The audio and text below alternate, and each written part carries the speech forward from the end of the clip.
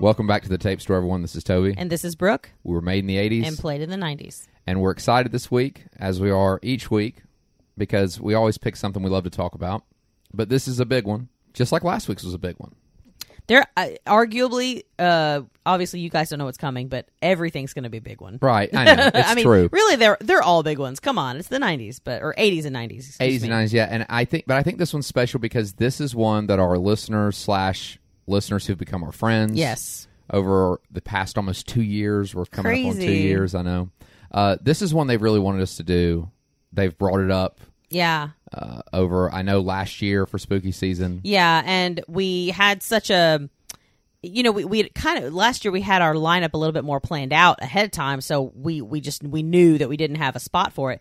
And it's one that you want to do during October. You can cover it anytime, but it's just true. Best in October. And when we ran our poll towards the end of September this year, this one kept overwhelmingly getting brought up. So we could not ignore it. Yeah, it's a big one. It's a great one. We love it. It is Ghostbusters. Yes. From 1984. Yeah. I remember this one. This is another one. I mentioned there's a few movies that I grew up with as a kid that when, on a Friday or Saturday night, my mom would come home from the tape store, as she called it, which is why we call our podcast that. Exactly. She would come home. I'm going to go to the tape store and get a tape. And she would come home with a movie. And sometimes it'd be something that me and my sister were familiar with or were excited about. And sometimes she'd just say, hey, I got this movie. Yeah, this sounds good. And there was a few specific ones that I looked at the title and was like, I don't know what this is. What the heck is this? This is ridiculous. Right. You got something I don't even know what Labyrinth it is. was one. Labyrinth was one. And that proved you very wrong. The Goonies was another. Yep. Never-Ending Story. These are all your favorites, by the way. Yes. The ones you thought you would not be into. That's the thing about them is that I was so skeptical initially and ended up watching them all the time. Yep. And Ghostbusters is one. I remember looking at the side of the tape and being like, what the heck's Ghostbusters? And Mom's like, oh, it's good. You're going to love it. Now, by this point, I was about 7 or 8 years old. Right. So it was a while after it had come out. It had been out a few years, so my mom knew. Yeah, she probably remembered the trailers and when it came out. Oh, yeah, and stuff. She had seen the movie. Yeah. She's like, you're going to love it. It's about these guys that go around and catch ghosts. And I was like, okay. And man, as soon as she put it in, I started watching it. I was hooked. Pulled in. Which is an interesting thing about Ghostbusters because one of the things, and I didn't think I'd reference it. I didn't think I'd reference this so soon. But our good friend and listener, Steve, is a huge Ghostbusters fan. Yes. We have a few huge Ghostbusters fans. Jordan is another one. Yeah. Yes. Steve particularly, though, sent us an email.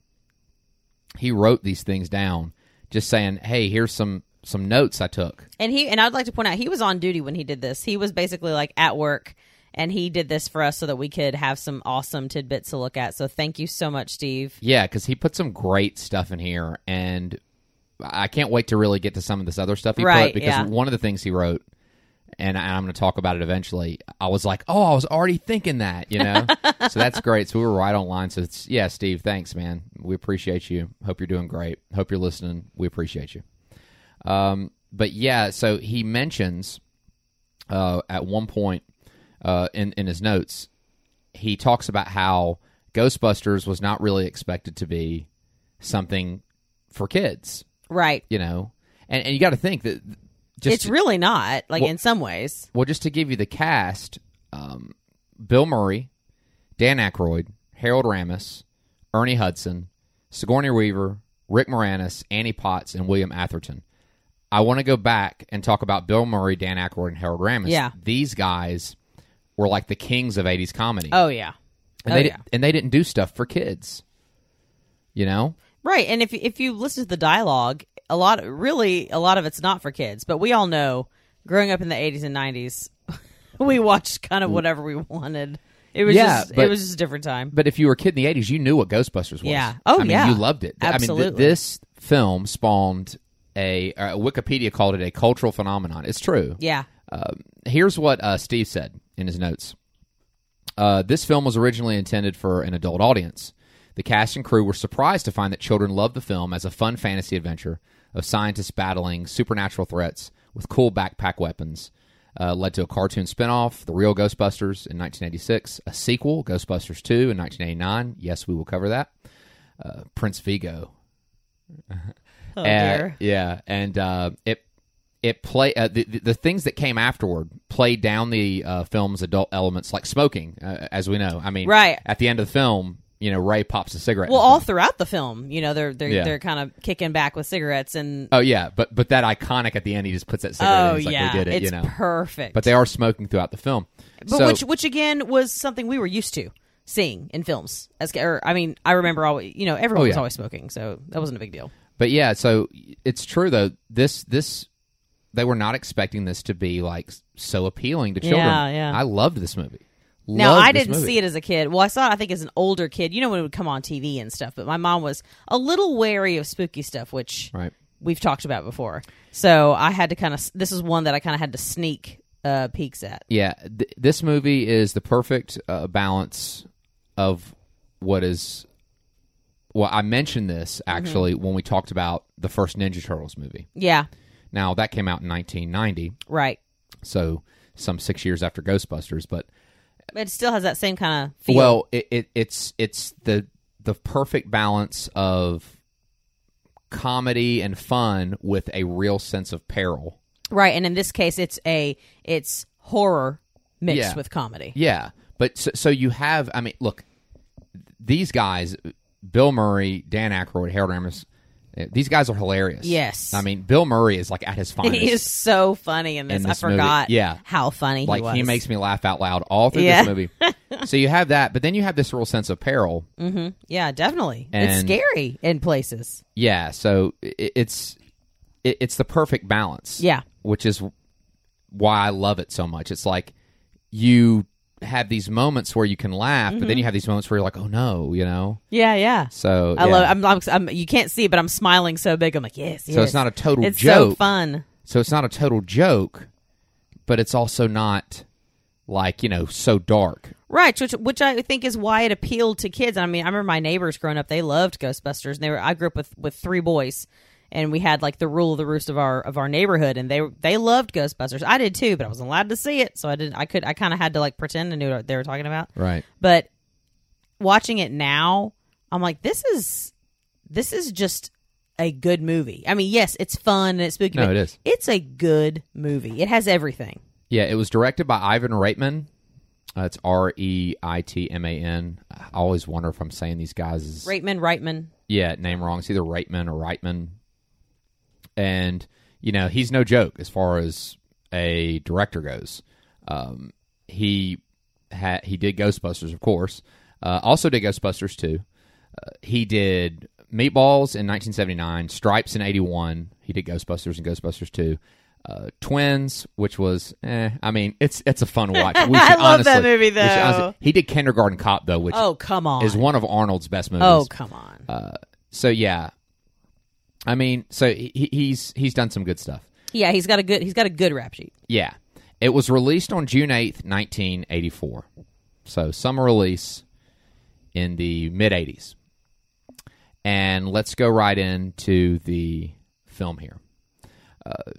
We open on the New York Public Library in New York City, obviously. Yes. It's a normal day. But based on the music we're listening to, the score. They're setting the mood. Yeah, something's going on. Mm-hmm. A librarian's doing her job like she would any other day. She's kind of she's on the main floor, and then she goes like downstairs to put some books up or something. And we start seeing to the archives or whatever. And it's so cool. There's no preparation for it. No. Books just start floating from shelf to shelf. And she doesn't notice it, but you're like, oh my gosh. I mean, it's happening already. There's no build-up. It happens right away. Which is great because usually a film with any kind of horror base, there's going to be some build-up. There's always they give you something in the beginning, right. But usually there's a little build-up. And I love that this just happened right away. Yeah, once again, something that in a lot of ways was big in the 80s and 90s. It was like, let's just get into this thing. And I love that. Give me the shock value. She continues on past the card catalogs. She's still downstairs. No one's around. and the card catalogs begin opening by themselves and start shooting out cards. And she sees this, runs away screaming, running down aisles of books, turns a corner, and sees something horrifying and screams. And we see Ghostbusters. Yes. We see Or if you've watched our stories, you'll know our daughter who has a Ghostbuster shirt, because of course she does. I asked her, what does this mean? She goes, it means no ghosts. So to her, this movie is called No Ghosts. Because she knows the circle she with the knows line. That's the red circle of the line means we don't want this. That's the universal symbol for no. Yeah. No. So she's like, oh, it's no ghosts. So we know we're about to watch No Ghosts. So we're in, right? And we go right on to meeting who would become the Ghostbusters. Yes. The first one we meet is Peter Venkman. This is Bill Murray. He's doing an experiment with these two people. One's a young man, looks like around college age. Yeah. The other one is an attractive young lady with beautiful 80s hair. Yeah. And the experiment is he's holding these cards up and asking them to guess what the symbol on the card is. It's on the other side. On the other side. And he's totally pulling one over on these people. Oh, yeah. The guy actually gets like one right. Yeah, he does. He gets one right, at least. But whenever he gets one wrong, Peter Venkman shocks him. Right. He's like hooked up to some machine. Yeah. And the girl is getting them all wrong, and he's telling her she's getting them right. Right. So that's 5 out of 5. If you're watching it for the first time, you're thinking this guy's a hack. Well, he is. Right. He is, but he isn't. He's not, but you're right. You know what I mean? Like no. I see where we're going. He's more about like again, Peter I haven't seen this in years, so in my head I was like, golly, like I know he's not a hack, but I'm like, he's a hack. He is. Peter's a good scientist that doesn't. But he's interested in immediate reward, not so much he's just the science and the pursuit of it. He loves the ladies. He does. He obviously just kind of does what he wants. Yeah. He doesn't really. I don't want to say he doesn't care. He's interesting. He's an interesting case. He's an interesting case, but here's the thing: Peter's a great scientist. Right. He just doesn't. He just doesn't choose to behave like a good scientist. Right. Like he's. The thing. I'm trying to think of someone to compare him to. Maybe as we talk, I will. But he has all the makings of a great scientist, but he is so much more interested in his immediate pleasure. Right. There you go. So he has it all, but he like there's a he's not the scientist that's devoted his life to finding the meaning of ABC. He's kind of like, I could do that. I could. Right. But I'd really love to go on a date with this girl. That's it. So I'm going to do that, and this stuff can wait. But we're going to find later in the film. There's a moment. Yeah, there's a few moments, but me, there was a moment when I was like, oh, okay. Okay, he's good. Yeah. He actually is good at this. Right, but like he made me mad at first. Not mad, but I was like, no, come on, man. Like, so he's just really into putting the moves on this girl. Yeah. And bit of a Byronic hero. He shocks the dude a few times. He ends up getting mad and leaves. As he should. And Peter goes and sits down, starts kind of putting the moves on this young lady. And Ray busts in. Ray Stantz. This is Dan Aykroyd. Right.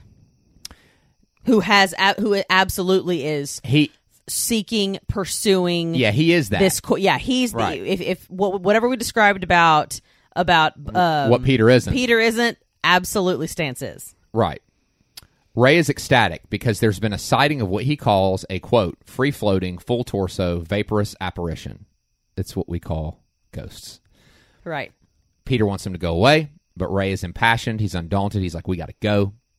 He doesn't care about this young lady here because that's not in his purview. No. He's actually serious about what he's doing. Right. He's devoted Peter's himself not. to Peter's not serious. At the library, when they get there, Peter and Ray, we meet Egon, who is also almost even more. I can't explain it, but I absolutely adore Egon. Yeah. I don't know what it is about him. I love him. Yeah. He's precious. Yeah, and this is Harold Ramis. Yes. Who also Dan Aykroyd and Harold Ramis wrote the story. Excellent. Yeah. And Egon's already doing readings. He's taking things just as seriously as Ray does. He says I'm always serious. Yeah. In the film, he's like, I'm always serious. They question the librarian. Ray and Egon are listening. Peter's not taking any of it seriously. He's asking her silly questions. He's, he just is not in it. No. But they do leave the librarian. Peter goes. He is along for the ride, though. Right, or so it seems. Yes. Egon picks up movement with his PKE meter, which is the first of several cool Ghostbuster gadgets. We'll see. It's this. It's like a.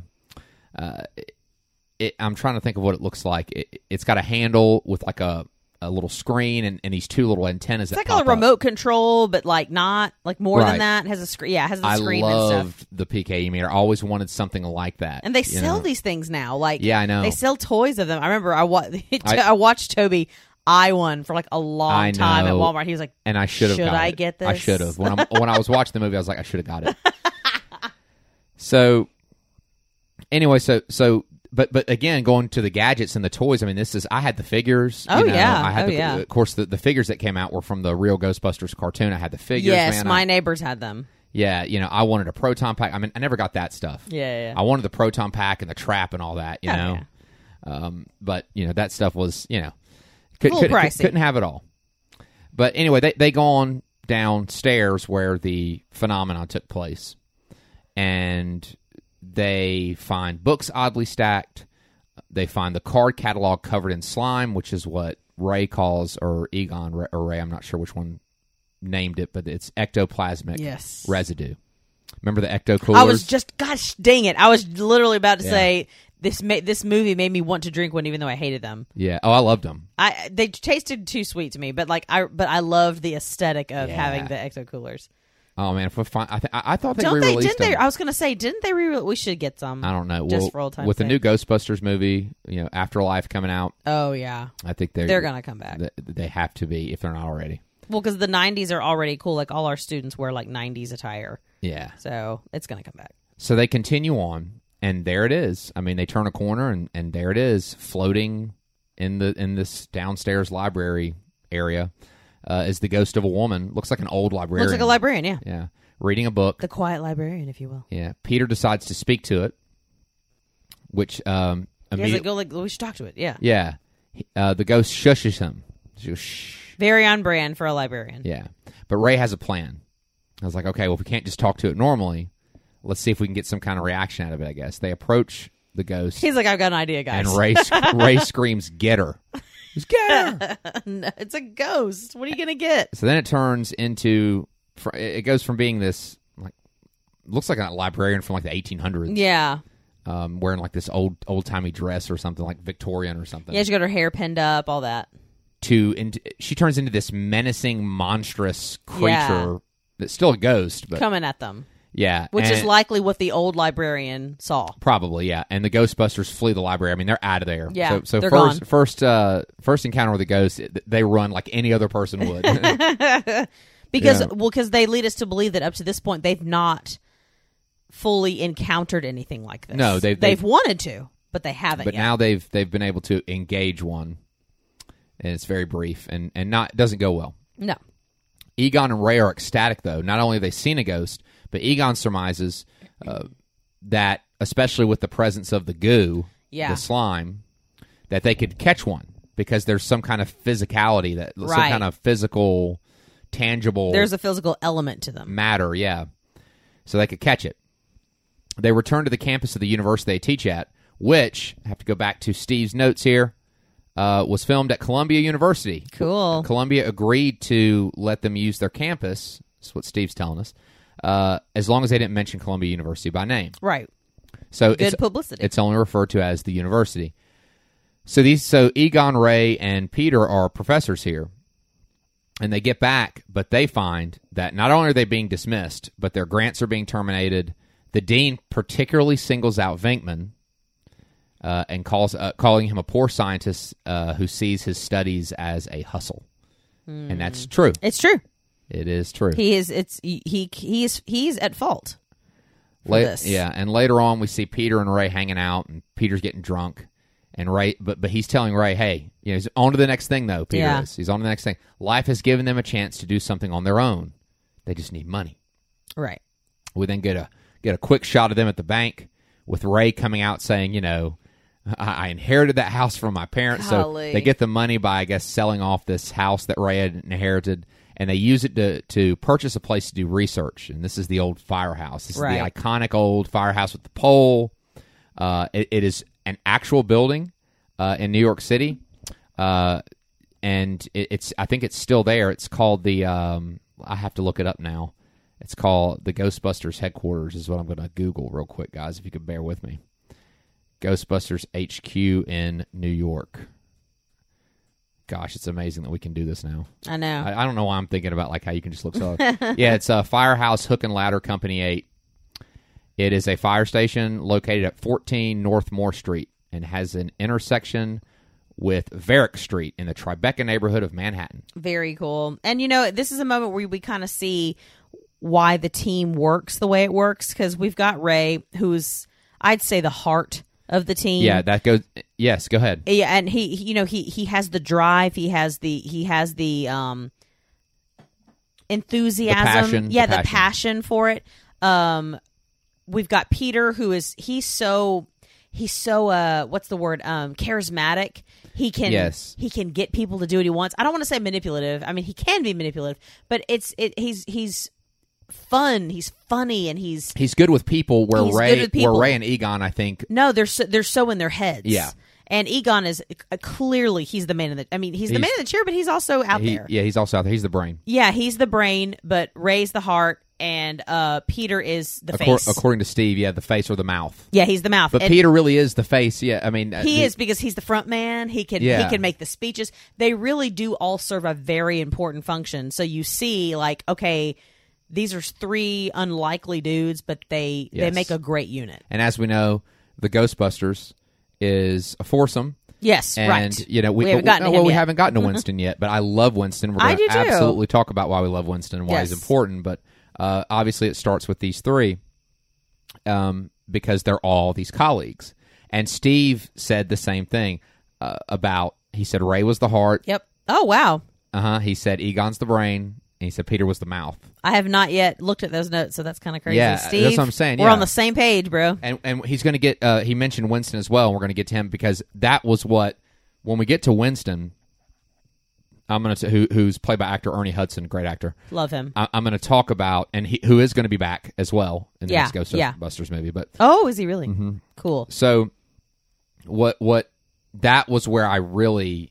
What Steve said, what he said about Winston was what really resonated with me. Yes. Before I'd even read his notes, I was like, "That's exactly why I love Winston." Mm-hmm. So we're gonna get to Winston. We'll get there.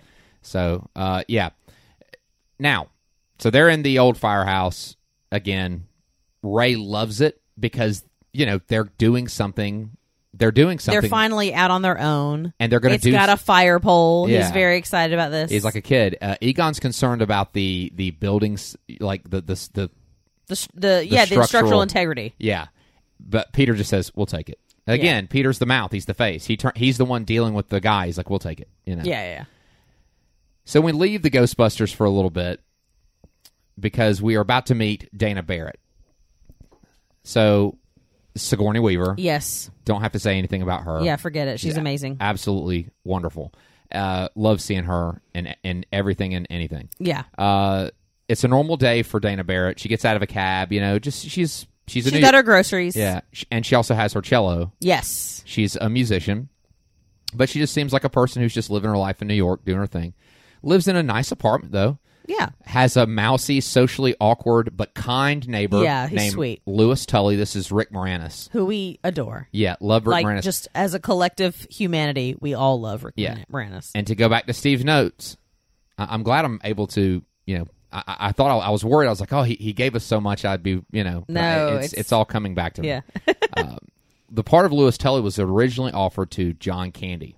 Oh, my gracious. Okay. So I can see, because he was big, but it didn't happen. Yeah, it didn't happen because John Candy had some ideas for Louis that didn't really resonate with the director. Okay, and this is what Steve was putting in his notes. He wanted Louis to speak like in a German accent and have dogs, and I guess they just thought that was a lot. Yeah, maybe not. Yeah, so no, Rick Moranis is perfect. Rick Moranis is perfect, and Louis is great in the first, and he's great in the second movie too. I love him more honestly in the second movie. I want to talk about casting for a minute. Yeah. Because I want to talk about a few people that were considered for these roles because the people that got them weren't the only people that were considered, which, and when you read this, you immediately put these actors in these roles and you're like, you think of what would have been. Now, listen, let me preface this by saying the Ghostbusters are Bill Murray, Dan Aykroyd, Harold Ramis, and Ernie Hudson. Yeah, period. I can't imagine. I wouldn't want anyone else. No. But it's fun to imagine how it would have been when you think about, who could have been casted in these roles. For Peter Venkman, Michael Keaton. Oh, my gracious. Chevy Chase, which I couldn't see Chevy Chase. Michael Keaton I could totally see. Michael Keaton I could see. Tom Hanks I could see. Yeah. Robin Williams, that would have been interesting. Yeah. Steve Guttenberg, who you love. I love him. You love Steve I adore Guttenberg. him. I think I could have seen Steve Guttenberg be a good Peter Venkman. I could. And Richard Pryor were considered. Oh, wow. Oh, he's funny. Well, he's great. He's funny. Now let's talk about Egon. Yes. Christopher Walken. Yeah. I could see it. John Lithgow, who I love, I don't know about his Egon. I mean, he's a phenomenal actor for sure. I think you throw anything at him, he'd be fine. But. Christopher Lloyd. Yeah. Jeff Goldblum. Oh, God. Absolutely. Don't even talk about it. Don't even talk to me about it. Jeff Goldblum. I adore him. He would have been a great Egon, too. I mean, again, Harold Ramis is Egon. I would, well, like I said, like I would never trade any of them, but Goldblum would have been so funny. He could have played Venkman though too. He could play anybody. I definitely when I saw. But he him, has that look though. He has that tall, skinny, glasses, kind of nerdy look. Yeah, I thought that of all those, I was like, if there's anyone that I could have been like, let me just see what it would have been like. Yeah, I could have. Yeah, I think I would have had the most fun watching Jeff Goldblum as Egon. Absolutely, just because it's Jeff Goldblum. Yeah. For Winston, before Ernie Hudson, of course, got the job, but Eddie Murphy was considered. I think it might have been a little distracting. I think it might have been a little distracting because Winston is like perfect. Ernie Hudson is perfect for Winston. He really is. I mean, like I said, Eddie Murphy's great, but I don't think I would have. Well, because Eddie Murphy had such star power. Eddie Murphy would have been Eddie Murphy. He wouldn't have been a character. And I'm going to talk about why it was important that Ernie Hudson. Yeah. Why his portrayal of Winston was so important for the character, and that connects with what Steve said. But anyway, I just want to talk about that. That's it might be fun. Something that you guys didn't know. Just it's fun to imagine, So that's some great choices there. Yeah. Definitely. So Louis Tully, Rick Moranis, is Dana's neighbor. And again, he's this little kind of... He has a sweatsuit on when we first meet him. He thinks he's like high-watered. He just thinks he's got it all together. Bless him. I love him. But he really, really is nice. Like, he's really nice. The first sign that something's wrong, though, is when Louis tells Dana that that someone complained on her about her TV being on too loud. And she said, well, that's like, weird. You really shouldn't leave your TV on because, you got to complain. And so I turned mine on, too. And that just shows how nice he is. He turned nice, his on. A little bit intrusive, awkward, but nice. But he turned his TV on so Dana wouldn't be the only one to get in trouble. So that's just a nice dude. But Dana, he means incredibly well. But Dana didn't turn her TV on. She's like, I didn't leave it on. So that's kind of the first... especially hindsight being 2020 with what happens with Dana, it's like, okay, this was and it's also again, like you said, it makes sense that we meet Dana and then right on her heels we meet Tully. Yeah, definitely. Dana gets settled in her apartment. We see a Ghostbusters commercial come on, so they're putting themselves out there. Which she kind of like is like, she's kind of like, okay, yeah, whatever. She takes out her groceries, and then something really... And there's always celery. Yeah. I always know. I told Toby, I said, every 80s movie that's set in like New York or somewhere like metropolitan area, anytime there's the paper bag groceries, you see some greenery. Sticking out of it. That's so goofy. And I'm like, what? Y'all, I know y'all don't buy celery like that. And nobody cares. Yeah, I've never carried you put them in those little plastic bags and you spin it. Yeah, and then you put it in your, right. That's what I see. That's what I do, and that's what I see people do. They put this like a cucumbers in there and they spin it.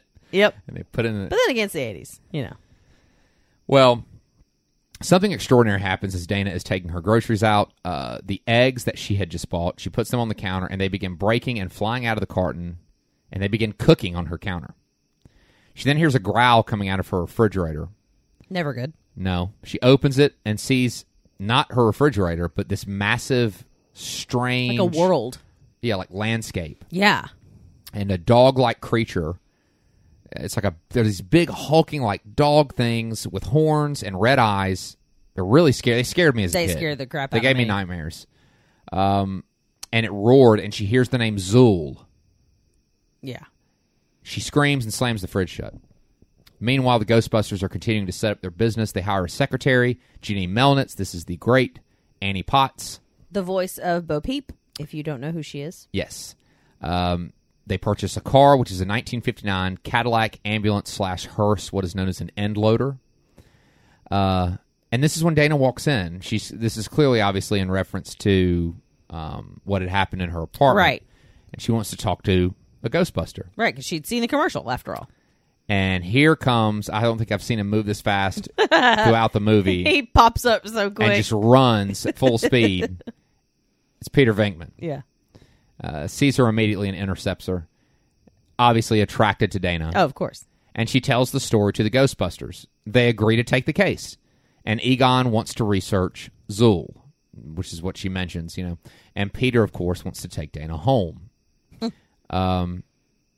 Literally and probably figuratively. Right, exactly, in every sense of the word. But in this way, he's like, I'm going to take her home and check out her apartment and stuff. I think he says, I want to check her out or something. Yeah, he's going to check her out. And they're like, mm-hmm. Yeah. The scene, he takes her home, and this is Murray at his best. He comes in, he's got this little box, like kind of shouldered around him. Yeah. This little, machine, and he's holding, which is connected to this wand-looking thing he's holding. And it reminds me of a thing that takes your blood pressure. Yeah, it's like, and it's making a noise like squeeze. It's like, yeah. It's clear that he just kind of has it. He don't. But it's clear that he's not really paying attention to anything. He's just kind of walking around squeezing it, and she goes... He's surveying the landscape. And this is one of my favorite quotes from the movie. Dana asks him, what is that thing you have there? And he goes, it's technical. It's one of our little toys. One of our little toys. Yeah, when he talks. He's like, I'm going to impress the socks off this girl. He flirts with Barrett, who says he's more like a game show host. And she sees through it. Yeah, she sees through it. Yeah, she's not at all buying it initially. Initially, yeah. But he gets kind of stuck in her head, Peter sees the counter with the eggs, and this is the first time where I see Peter actually kind of stop and go, okay. Because he just kind of stops and looks. And he kind of picks one of the eggs up. It's cooked, and he's kind of like... That's weird. He's clearly intrigued, but he's good at masking. He's good at just kind of being like, okay, let's just check this. He's just... Right. On to the next thing. He checks the fridge. It's normal. It's just Coke and... And he's still, kind of being forced, oh, you've got all this junk food, He's not getting any readings, is what he tells Dana. And Dana thinks she's crazy. Then Peter just... forgets about everything that's going on with the ghost stuff and goes for broke and asks her out. Right. Which she's like, you need to go, Right. But here's the interesting thing. As Peter's leaving, one of the comments that Dana makes to him is, you're so odd, which tells me right then and there, I'm like... She didn't say you hate you. You're kind of wanting to know what's up with this guy. And he kind of stops and goes, there you go. He goes, I'm going to solve your problem, and all this stuff. He's like, you're going to wonder. He goes, I wonder what makes him tick. I wonder if he wonders what makes me tick. Yeah. Yeah. I bet you're going to be thinking about me when I'm gone. She shuts the door. It's so great. Yeah, it's just... But it's true. That's where he kind of gets her, Yeah, it's true. That night as they have dinner, Peter goes back. And Peter, Egon, and Ray are having dinner. They're talking about how they're running out of money when they get their first call. Melnitz, Janine... Mm-hmm. Takes the call, gets the address, and screams the iconic line. It gave me chills, actually. Aww. She stands up and screams, "We got one!" Yeah. They suit up and take the Ecto-1. It's like painted and it's got sirens. Yeah. They take it to the Sedgwick Hotel, where they are met by the manager of the hotel, who I initially asked, is it like the head butler? And I was like, is there a head butler of anything ever? Suddenly Downton Abbey. Yeah. Right. Carson comes down the stairs. Yeah, no, I don't know, the hotel manager or whatever. And he's preparing this big dinner hall banquet room, and he's like, look, Yeah, very, obviously a very affluent place. Yeah, handle this very discreetly. Right. Well, they head up there to the 12th floor, and on the way up, Ray is concerned, and this is important, because their equipment's never been tested. Their technology that they use to catch ghosts uses what are called nuclear accelerators, which makes them potentially incredibly dangerous. They've not tested them. They're just like, okay. This is their first foray, so it could go great or terrible. In fact, they nearly kill a maid when they arrive on the 12th floor. She they see like, what are you doing? Yeah, they see her, and Peter Venkman goes, I'm sorry, we thought you were someone else. They decide to split up and check the floor. Ray discovers the ghost. Another iconic moment, because this is Slimer. Yes. who I go back to, who reminds me I have to go back to Steve's notes, because this is where, on the set, Dan Aykroyd referred to the Slimer ghost as the ghost of John Belushi. Slimer's gluttonous eating was based on Belushi's cafeteria scene in National Lampoon's Animal House. That's hilarious. So thank you again, Steve. I used to have a shirt that said college on it from Animal House. So it's Slimer. Ray attempts to catch Slimer. That's what we call it. We all know Slimer. He becomes a very beloved, iconic symbol of the franchise. Absolutely. Ray fires his proton pack, but misses, and the ghost escapes. It phases through a wall, as in it goes through it, and encounters Peter, who Slimer just charges at him and flies right through him, covering him with slime. Yeah. Ectoplasmic residue. Whatever. Ray and Egon are ecstatic. Physical contact. Yes. Yeah, and I he's love like, Ray. I'm covered in crap. Anytime something happens, Ray's like, this is great. They're such scientists. Yeah. They find the ghost again in the big, large dining hall where this big party's coming. Right. So the Slimer's attracted to the food. Yeah. They continue to try and trap the ghost. Egon makes another very important point, which is going to play a big role in the film later. He advises them before they attempt, all four together in the room, to trap the ghost, to not cross the streams, as in the streams of energy that fire out of their proton packs, that it would cause this massive destructive chain. It's called a reverse particleization. Yeah. Just basically a massive destructive chain reaction that would kill them all. Right. If they cross their streams. So don't do that, Egon says.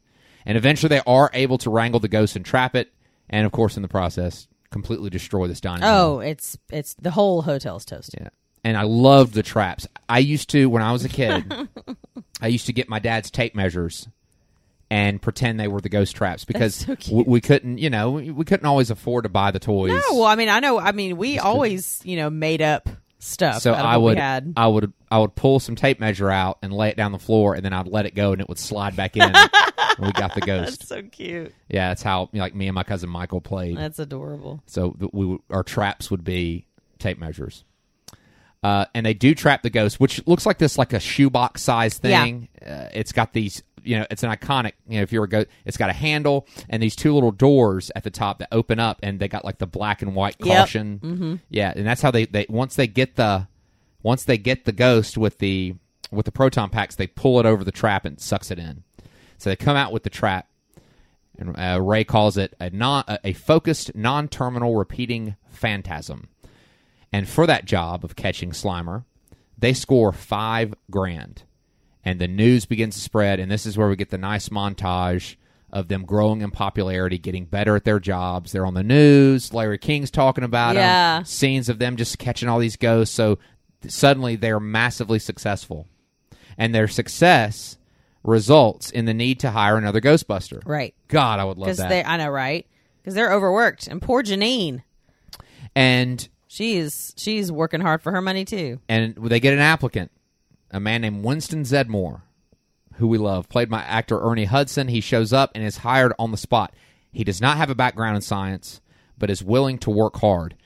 I love Winston. Now, when I read Steve's notes and talked about Ray's the heart, Egon's the brain, Peter's the mouth, or in your case, the face. I think, again, the face of the group.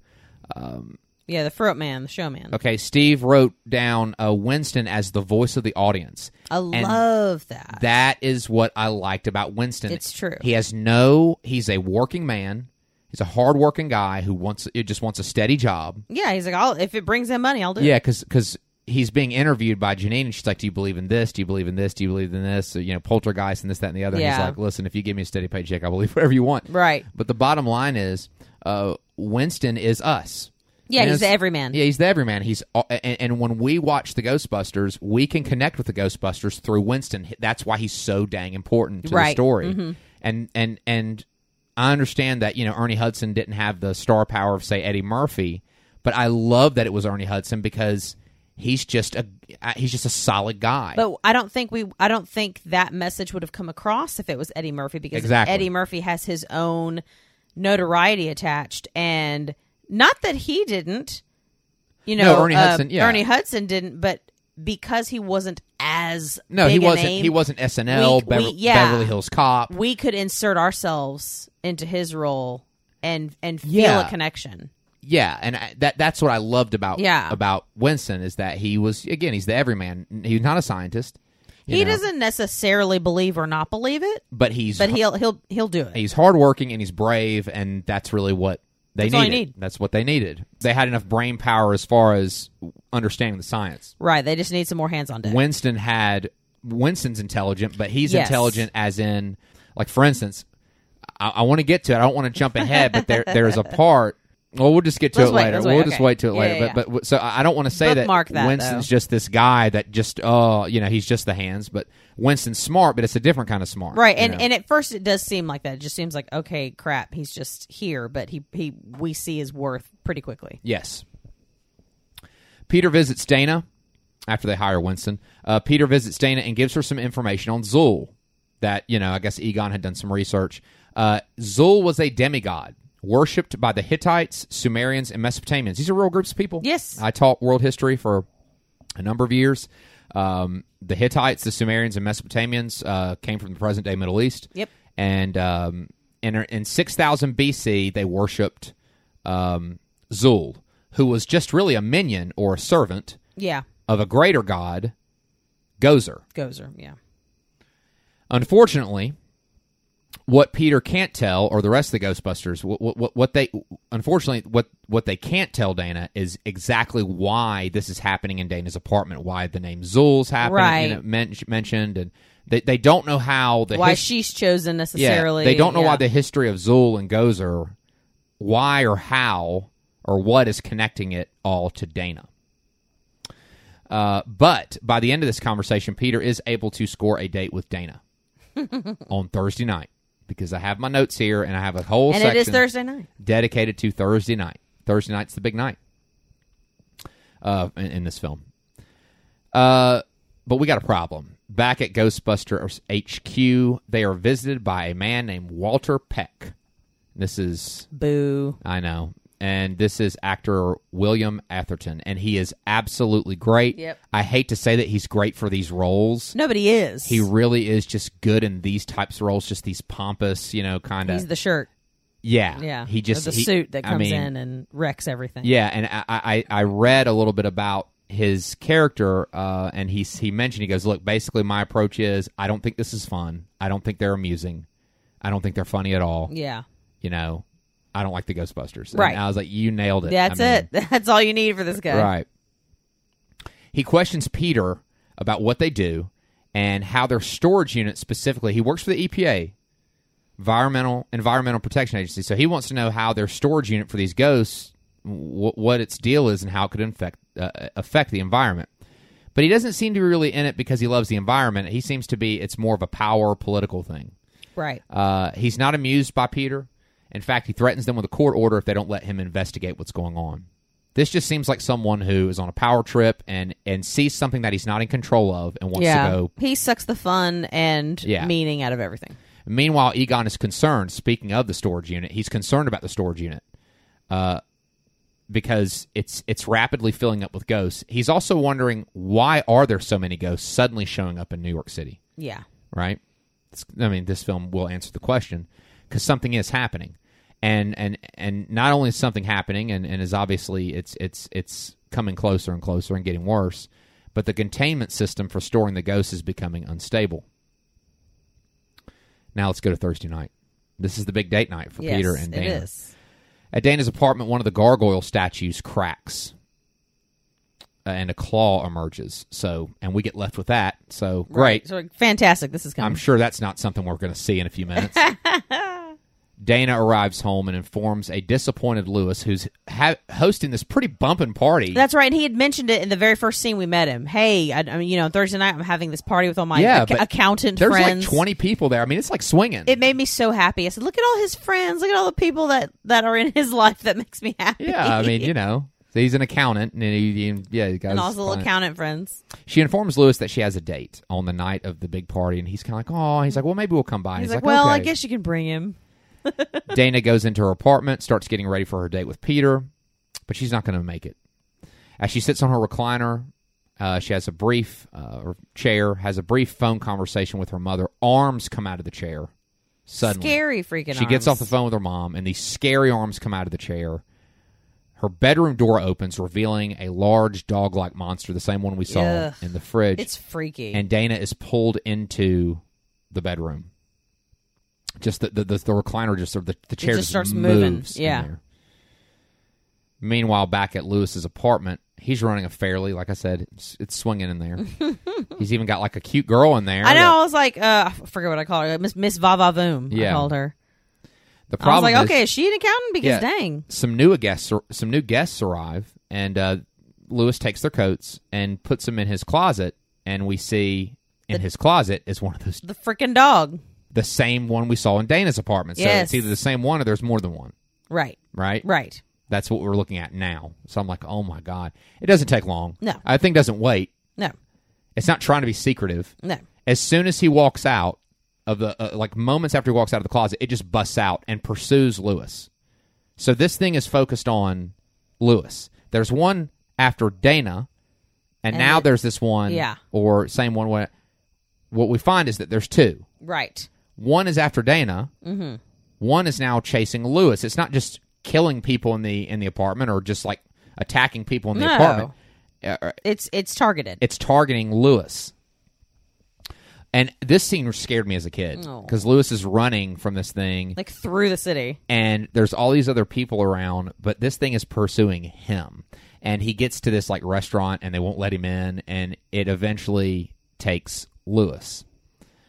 So Dana and Lewis have been captured by these two dog monsters. Right. And this is the point where I told Toby, and we're going to jump forward into the present for just a second, where I said, okay, this actually puts a lot into perspective for me from Stranger Things, the second season. Because if you're a fan of Stranger Things, which I think many of you are because it's very nostalgic, they dress up as the Ghostbusters for Halloween. And this is the season where the demo dogs come into play. Yes. And I had never connected it until now. And I said, oh my gosh, this is really... this makes a lot of sense that the Stranger Things characters dress up as Ghostbusters, and this is also the season where the demo dogs come on the scene. So I was like, wow, like that's a pretty neat connection that I'm sure the writers thought of. I'm sure there's no way. But I don't know. For me, it was kind of like a neat moment of, oh my goodness, I'm connecting these two things. So if you're a Stranger Things fan and a Ghostbusters fan, those two things just kind of go hand in hand. Oh, definitely. So that was pretty cool. Oh, absolutely. So Lewis and Dana, we don't know what's going on with them. Right. Yeah, we just know they've been taken. Right.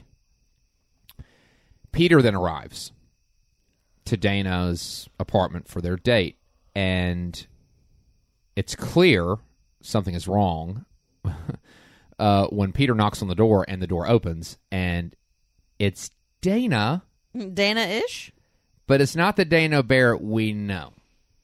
No, it's not the self-possessed, very, put together, like, cool, collected Dana. Like, okay, sure, Peter, I'll give you a try, right. Peter. She's very cool. No, and this Dana we're looking at is seductive.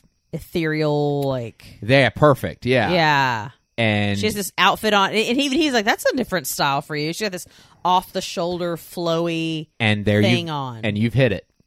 That's it. Peter said it. That's a different style for you. That is Peter Venkman talk for something's wrong.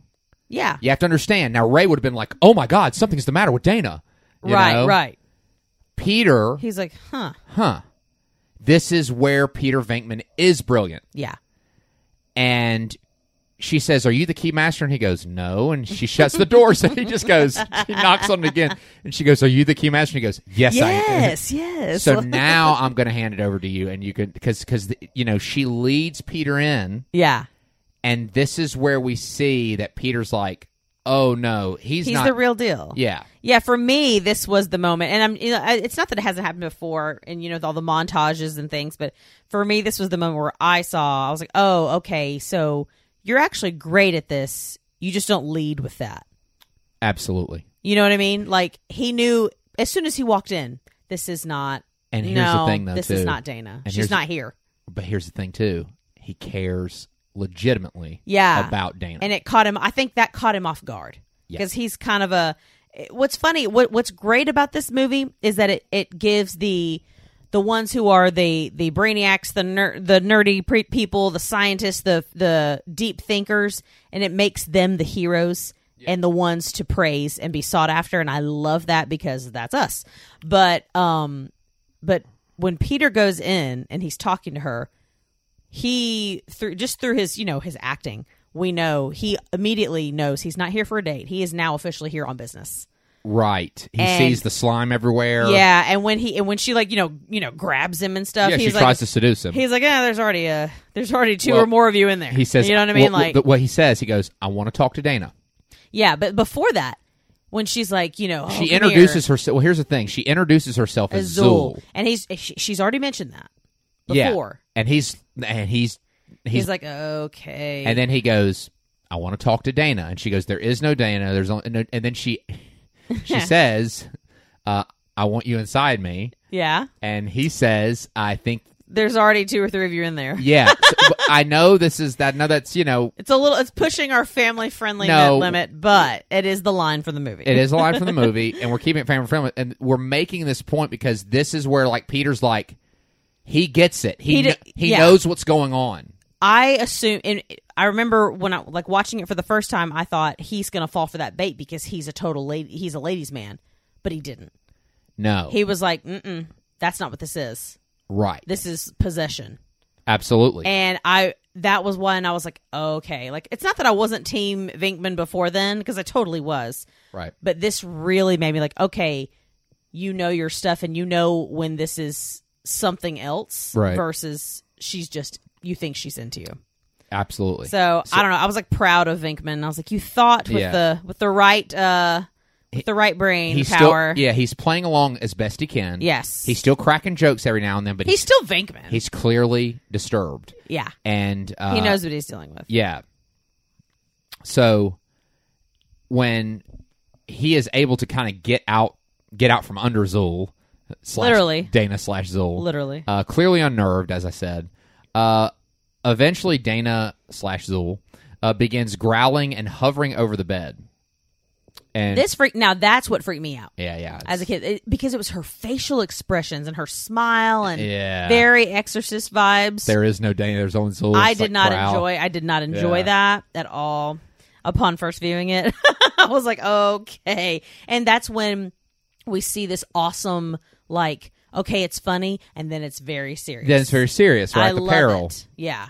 Because Dana's she's beautiful and cool, and like she's the lady, like, as a kid, a little girl is like, oh, I want to be like her. She's so cool and put together, and they're like, oh my God, she's also a demon. It's terrifying. If you can describe Dana / Zuul as ethereal, and she was for a minute. She still had that. But she still had that grace, kind of when she's walking. She was very. Yeah. You took her very seriously, is what I'm saying. Yes. Well, Lewis is also possessed. He does not have the same allure, and he's just Lewis on steroids. Yeah, it's basically. He's just like cracked out Lewis. He is running around New York, freaking people out, calling himself Vinz Clortho. The Keymaster of Gozer. And he's still, I'm Vince Clortho. Like, he's still so goofy. Now, remember, Dana / Zuul is looking for the Keymaster, saying she's the gatekeeper. That's what she says she is. So, she's looking for the Keymaster, and here's Lewis / Vinz calling himself the Keymaster of Gozer, looking for the gatekeeper. So, we know now this was all connected.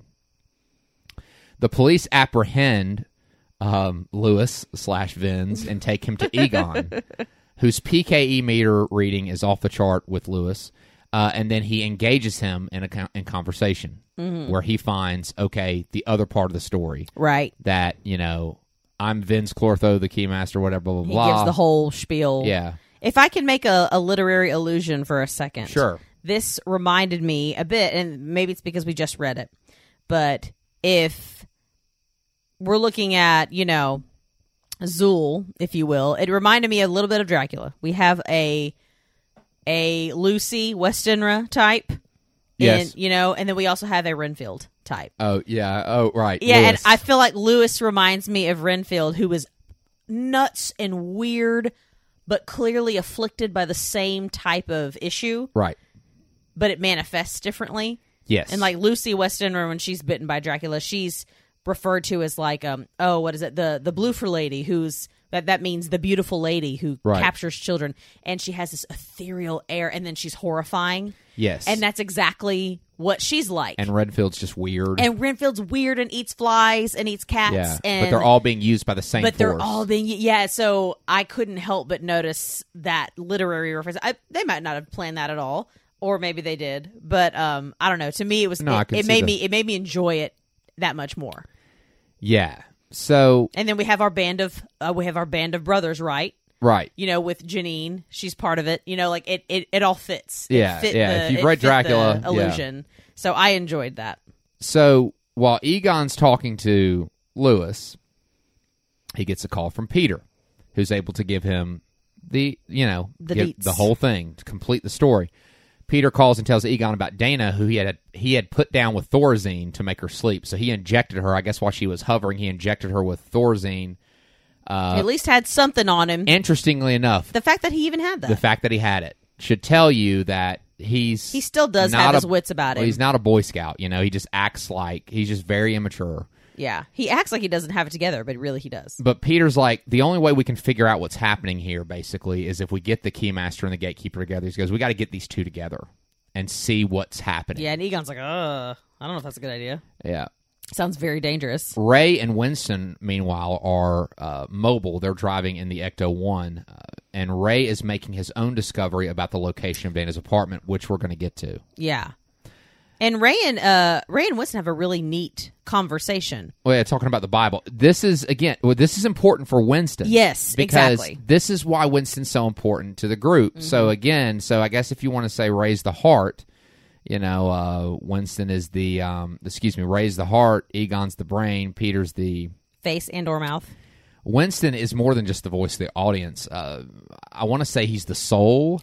It's funny because they deal with the spiritual in such an objective way. That's important. Winston brings in the spiritual in a very personal way. Yeah, he says, you believe in God? Because that absolutely comes into play. Yeah, he says, have you believe in God? He asks Ray that while they're driving, and he goes, you believe in God, Ray? And Ray goes, never met him. Yeah. That's a scientist. I've never met him. Absolutely. I've never seen him. Right. I need facts. Winston says, I do.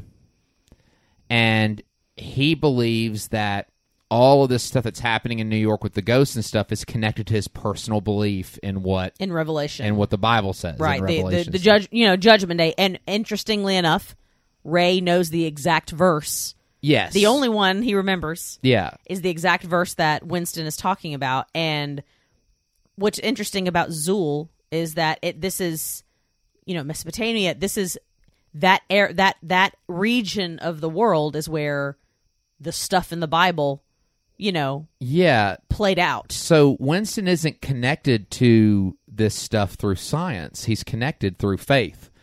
Which if you're dealing with the spiritual, is actually just as important of a skill set to have. Right, which is what I think, which again, it's like, look, this isn't just some guy that needs a job. I mean, yeah, that's how he started, but he brings such an important perspective to the group. Mm-hmm. So that, I thought, was really important for Winston's character. Right, and that was really the only card he had to play as far as what he believed in this realm of nuttiness. Yeah. He wasn't a scientist looking for, the brass facts of the spiritual. He came into it with what he believed of the spiritual, right, and found a way to make a connection between science and faith. Right. Absolutely. Which is huge because generally people say there is no connection, but Winston is that connection, at least for the Ghostbusters. Yeah, definitely. I love it. And that's why I think he's so important. Right, and it opens up, it widens the audience, honestly. And he's one of my favorites. So. Yeah. Now, at the worst possible time, of course, with everything converging and everything... As it always does. This whole thing's about to blow. Right. You can feel it. Here comes Peck to Ghostbusters HQ with the police and some city workers and a court order to inspect the ghost storage facility. Peck's an idiot. Immediately requests the city workers to shut down the storage facility. Now, Peter and Egon are like... Now Peter's like, don't do this. He's trying to kind of be diplomatic. Right. Egon's like, you can't, Peter's like, hey, don't do it, da-da-da-da. he kind of comes in and says, "Hey, I'm Peter Venkman. I'll cooperate however you want." He's kind of trying to. He's trying to be diplomatic. Venkman's like, "No, if you shut this thing down, he comes in with the facts. It's going to be terrible." Yeah. And the little worker guy, he's kind of like, "Oh God!" Like he kind of feels caught in the middle. But Peck has him do it anyway, and of course, he shuts down the containment system for the ghosts, and they all are released. Released, and it shoots up this huge beam right in line with what Zuul and Vince, Dana / Lewis, who. Yeah, he said, "Look for the sign." Look for the sign. So basically, what Peck does is what they prophesied would happen. Right. Which goes back to what Winston was saying. So, because the whole thing, Winston's like, what if all these ghosts we're seeing is the dead walking the earth, like it says in Revelation? Yeah. So here come all the ghosts released. Yeah. Terrorizing the city of New York. Literally, the dead walking the earth, right? Yes. So it's however you want to view it, it's happening. So this whole thing severely damages the Ghostbusters headquarters. And the Ghostbusters are arrested. Peck has them arrested. While in jail, so it's all the Ghostbusters. There's Winston, Ray, Peter, Egon, all 4 of them, and all these other prisoners standing around, I love it. Like 30 of them. And Ray lays out his theory to the Ghostbusters. And everyone's listening. This is very important. Yeah. The man who designed and built Dana's apartment was a man named Ivo Shandor. He worshipped Gozer and purposefully made the building to be a gate that could be used for Gozer's return. So it's like this spiritual hotspot. And that's why everything was happening in Dana's apartment. That's why Dana and Lewis were chosen. Yeah.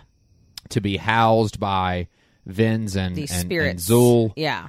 And then suddenly, the Ghostbusters are released when the mayor requests to see them. But I love the jail scene. I love specifically when like Egon and Ray are kind of spouting all the science stuff, and Peter looks at the prisoners and goes, "Everybody get all that?" He's like, "What are you guys here for?" But again, another important thing about Peter is he kind of don't like.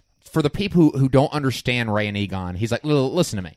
And even even Peter's like, "Can you talk to me like you're not a super scientist? Like, I need you to tell me in very plain terms what's going on." And when he turns to the prisoner and says, "Everybody get all that?" That's his way of saying to Ray and Egon, like, knock that crap off and tell me what's actually going on. Yes, right? For the audience as much as for him. But what's interesting is Ray responds. He goes, "What I'm saying is your girlfriend has her apartment right in the middle of Spook Central." Yeah. So, and that speaks to Peter, of course, and speaks to us as well. But, so anyway, the mayor wants to see the Ghostbusters.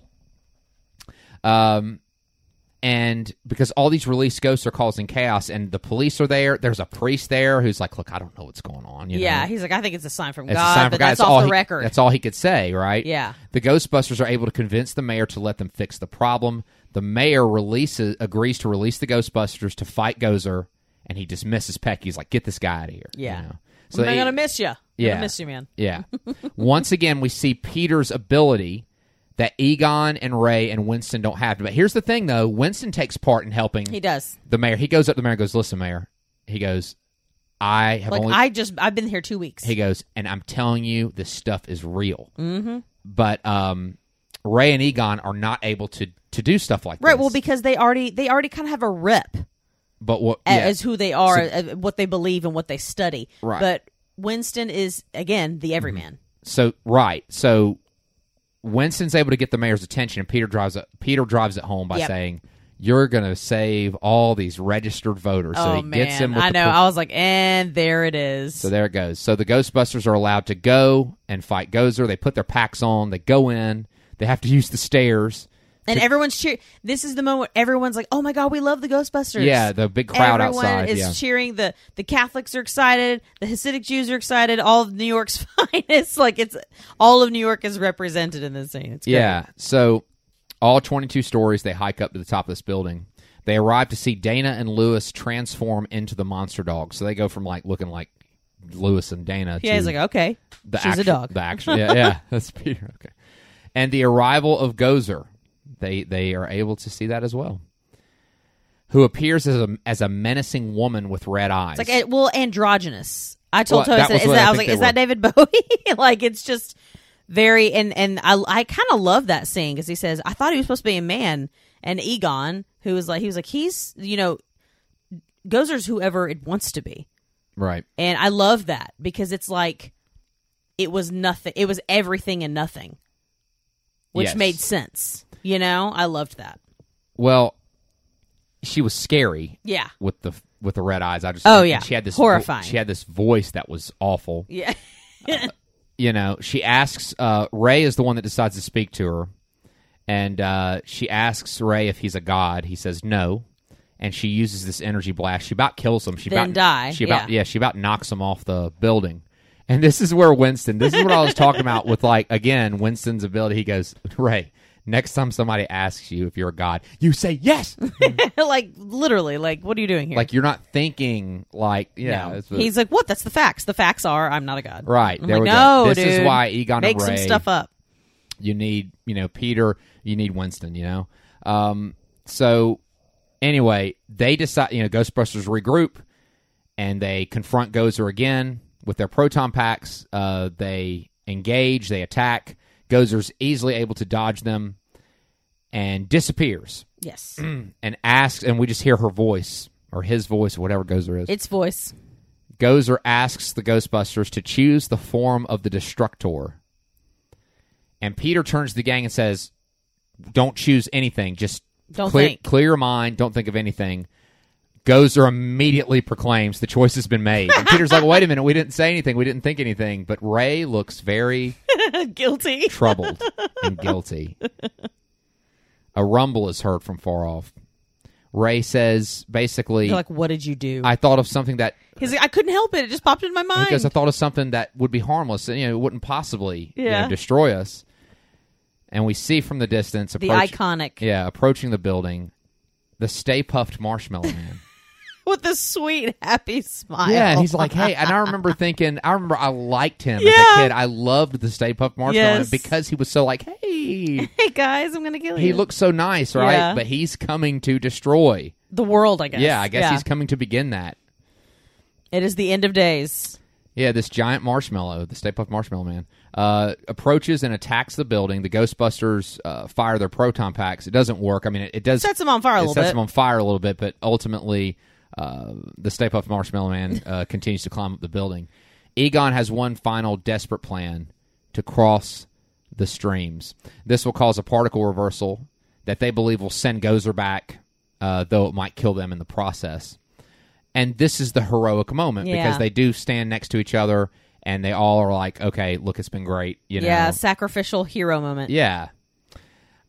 Even Peter's kind of like... This is very much the hero's journey, I might add. They go into the abyss and emerge.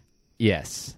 They do it. They cross the streams, firing one massive stream of energy from their packs at Gozer's gate, where she came out of at the top of the building, causing this massive explosion. Stay Puft Marshmallow Man, I mean, he's gone. The Destructor, I guess you could say. We just see Stay Puft Marshmallow flying everywhere. And guess who gets hit by a massive thing of it? Our good friend Peck. Yep. Yeah, he gets hit. And I go back to Steve's notes where in 2010, William Atherton in an interview talks about this moment because when there's the big explosion, and for all we know, could have killed the Ghostbusters. Right. But we just see the explosion, and suddenly we just see marshmallow falling out of the sky. Yeah. And Peck gets just nailed with a massive amount of it. This is what he said. And it was, again, thanks to Steve for this. He says, the shaving cream that was used for the melted marshmallow was still quite heavy. We had the 8th grade science test. He said, I went under the bag and asked how much shaving cream is in there. They said not that much. So I said, well, how much does it weigh? It's about 75 pounds, but it's shaving cream. You know, the whole thing about the 75 pounds of feathers and 75 pounds of lead. He goes, It's about the same thing. Oh, no. He says, so we can figure out what's going to happen with this. So they put some poor stunt guy underneath to show the sissy actor, okay, nothing's going to happen. So they unleashed it, and it flattened him. So they took out the shaving cream, I went in very, very happily and was slimed. Oh, my God. William Atherton took one for the team, but he had him take out half them. So he did. That was actually William Atherton. Wow. That was actually Peck that got slimed. It was actually the actor. Great. So it's gone. It works. Crossing the streams, closes the gate, destroys the Destructor. I wouldn't say it probably killed Gozer, but it definitely at least sent it back to where it needed Gozer to go. Back to whatever parallel universe it lived in. Right. Amazingly, the Ghostbusters survive. They're covered in Stay Puft Marshmallow. They find that Dana... Except for Venkman. He's only slightly slimed. Yeah. Or well, puffed. yeah, that's true. But they find that Dana and Lewis survived as well. They were trapped in like the petrified dog. Yeah, they bust casing Dana and Lewis out and are back to themselves. As they leave the scene of chaos, Winston screams the last line of the film, "I love this town." The film ends as the Ghostbusters leave the apartment building and out into the town to the cheers of New York City. And we get one final glimpse of Slimer flying by, letting us know that it might not be quite over. Of course it isn't. Of course not. Never is. And that's it. That's it. So, I love this movie. It's so good. I want to do some takeaways real quick, and I want to thank Steve again. He gave me some takeaways. Yes, so, Steve, thank you. You're here, but I know you're not here, but you are here. Yes, of course. So I'm going to start with some of his takeaways from Ghostbusters. And I just want to say thanks to him because it really did help us with our discussion. Yeah. I really like this. He goes, the theme that you can conquer anything with a great team together, and that's so true. Yeah. Much of what we talked about tonight was how we find Ray, Egon, Peter, and Winston as these individuals, but they're so different, but they need each other. Yeah. And he talked about, of course, the awesome quotable lines again. Yeah. I still make this joke. I stole this from Peter Venkman. Whenever I hear somebody explain something that not everybody understands, I always go, did everybody get that? Did y'all get all that, guys? You really do that. Is everybody with us on that? Yeah. I mean, it's just... it's true. It's so quotable. And he also mentions the special effects, which were practical because, again, we still, the use of practical special effects because, again, we still weren't in this use of like full CGI and stuff. No, so. I love that there was some puppetry, but then also mixed in with preliminary CGI or whatever it was that they used. And this final one from Steve that he talked about, this is another little tidbit. The hundreds of extras at the end, in the ending scenes yelling Ghostbusters made the studio get the rights to the name. Nice. Yeah. So, that's awesome. Thanks again to Steve. Yes, thank you. He'd probably love to be here to talk about it. I know. So, yeah, maybe sometime. Who knows? I'd do Ghostbusters again if we could talk to Steve about it. Oh, totally. But yeah, so do you have anything else before we wrap it up? I love a good ensemble movie. Oh yeah. I love a movie where we're dealing with a team or a group, that works together for the common good. I think it's so much fun. I mean, what can you say? Oh, I love all these and guys. I like it in a movie like this, the heroic / comedy, because I wouldn't want to deal with a situation where one of them died. No. And, because when you have some of these movies, people die, and deaths are important. They move the story forward. But sometimes it's like you just want to have a good time. Yeah. Everybody makes it. Everybody's fine. Right. And I just but they were willing to do that. They were willing to die for the greater good. Even Venkman, who we know is a bit more self-absorbed than the others, And I also want to point out that I love Janine's crush on Egon. I know we didn't really talk about that, but I think that's adorable. Yeah, and we talked about that because what was interesting is in Ghostbusters 2, she hooks up with Lewis, and it's kind of out of nowhere. Yeah, but I believe in the new one, it's her child with Egon, right? I don't know. I think I know that Janine's in it. I know that, that it's Egon's kid. Yeah. Okay. And speaking of Egon, I would, I'd be remiss if we didn't end the show without just saying how much I miss Harold Ramis. Ugh, man. And how I would give almost anything to have him in this next film, to have him back in general, in some capacity. Yeah, not just to see him in Ghostbusters, but when people pass, they're gone. And they're gone from this this plane, from this side of things. Yeah. So, rest in peace, Harold Ramis, All right. Well, it's been great. We've enjoyed it. Why don't you tell everybody where they can find us? All righty. Well, if you're on Instagram, we are at The Tape Store. That's where we spend most of our time. We're also on TikTok by the same name. If you have Twitter, we're The Tape Store Pod. And if you'd like to shoot us an email, we are TheTapeStorePodcast@gmail.com. And, of course, as always, it's been a little over an hour. If you've been with us this whole time, that's really awesome. And we love you. And we thank you. And we thank you. And we appreciate your time. It's valuable. It's limited. We, of all people, know how limited time is and how valuable it is. And if you decided to spend it listening to this little podcast, we just want you to know we absolutely appreciate you. Give us a shout out. And if you have some time, give us a rating. It does mean a lot. And and without further ado, whatever, however you say it, until next week, we're going to go ahead and head out. So we will see you next Thursday. Yep. Another spooky episode. Week. We'll let you know what it is. Yeah, it'll be great. So see you then. This is Toby. And this is Brooke. Bye, everyone. Bye.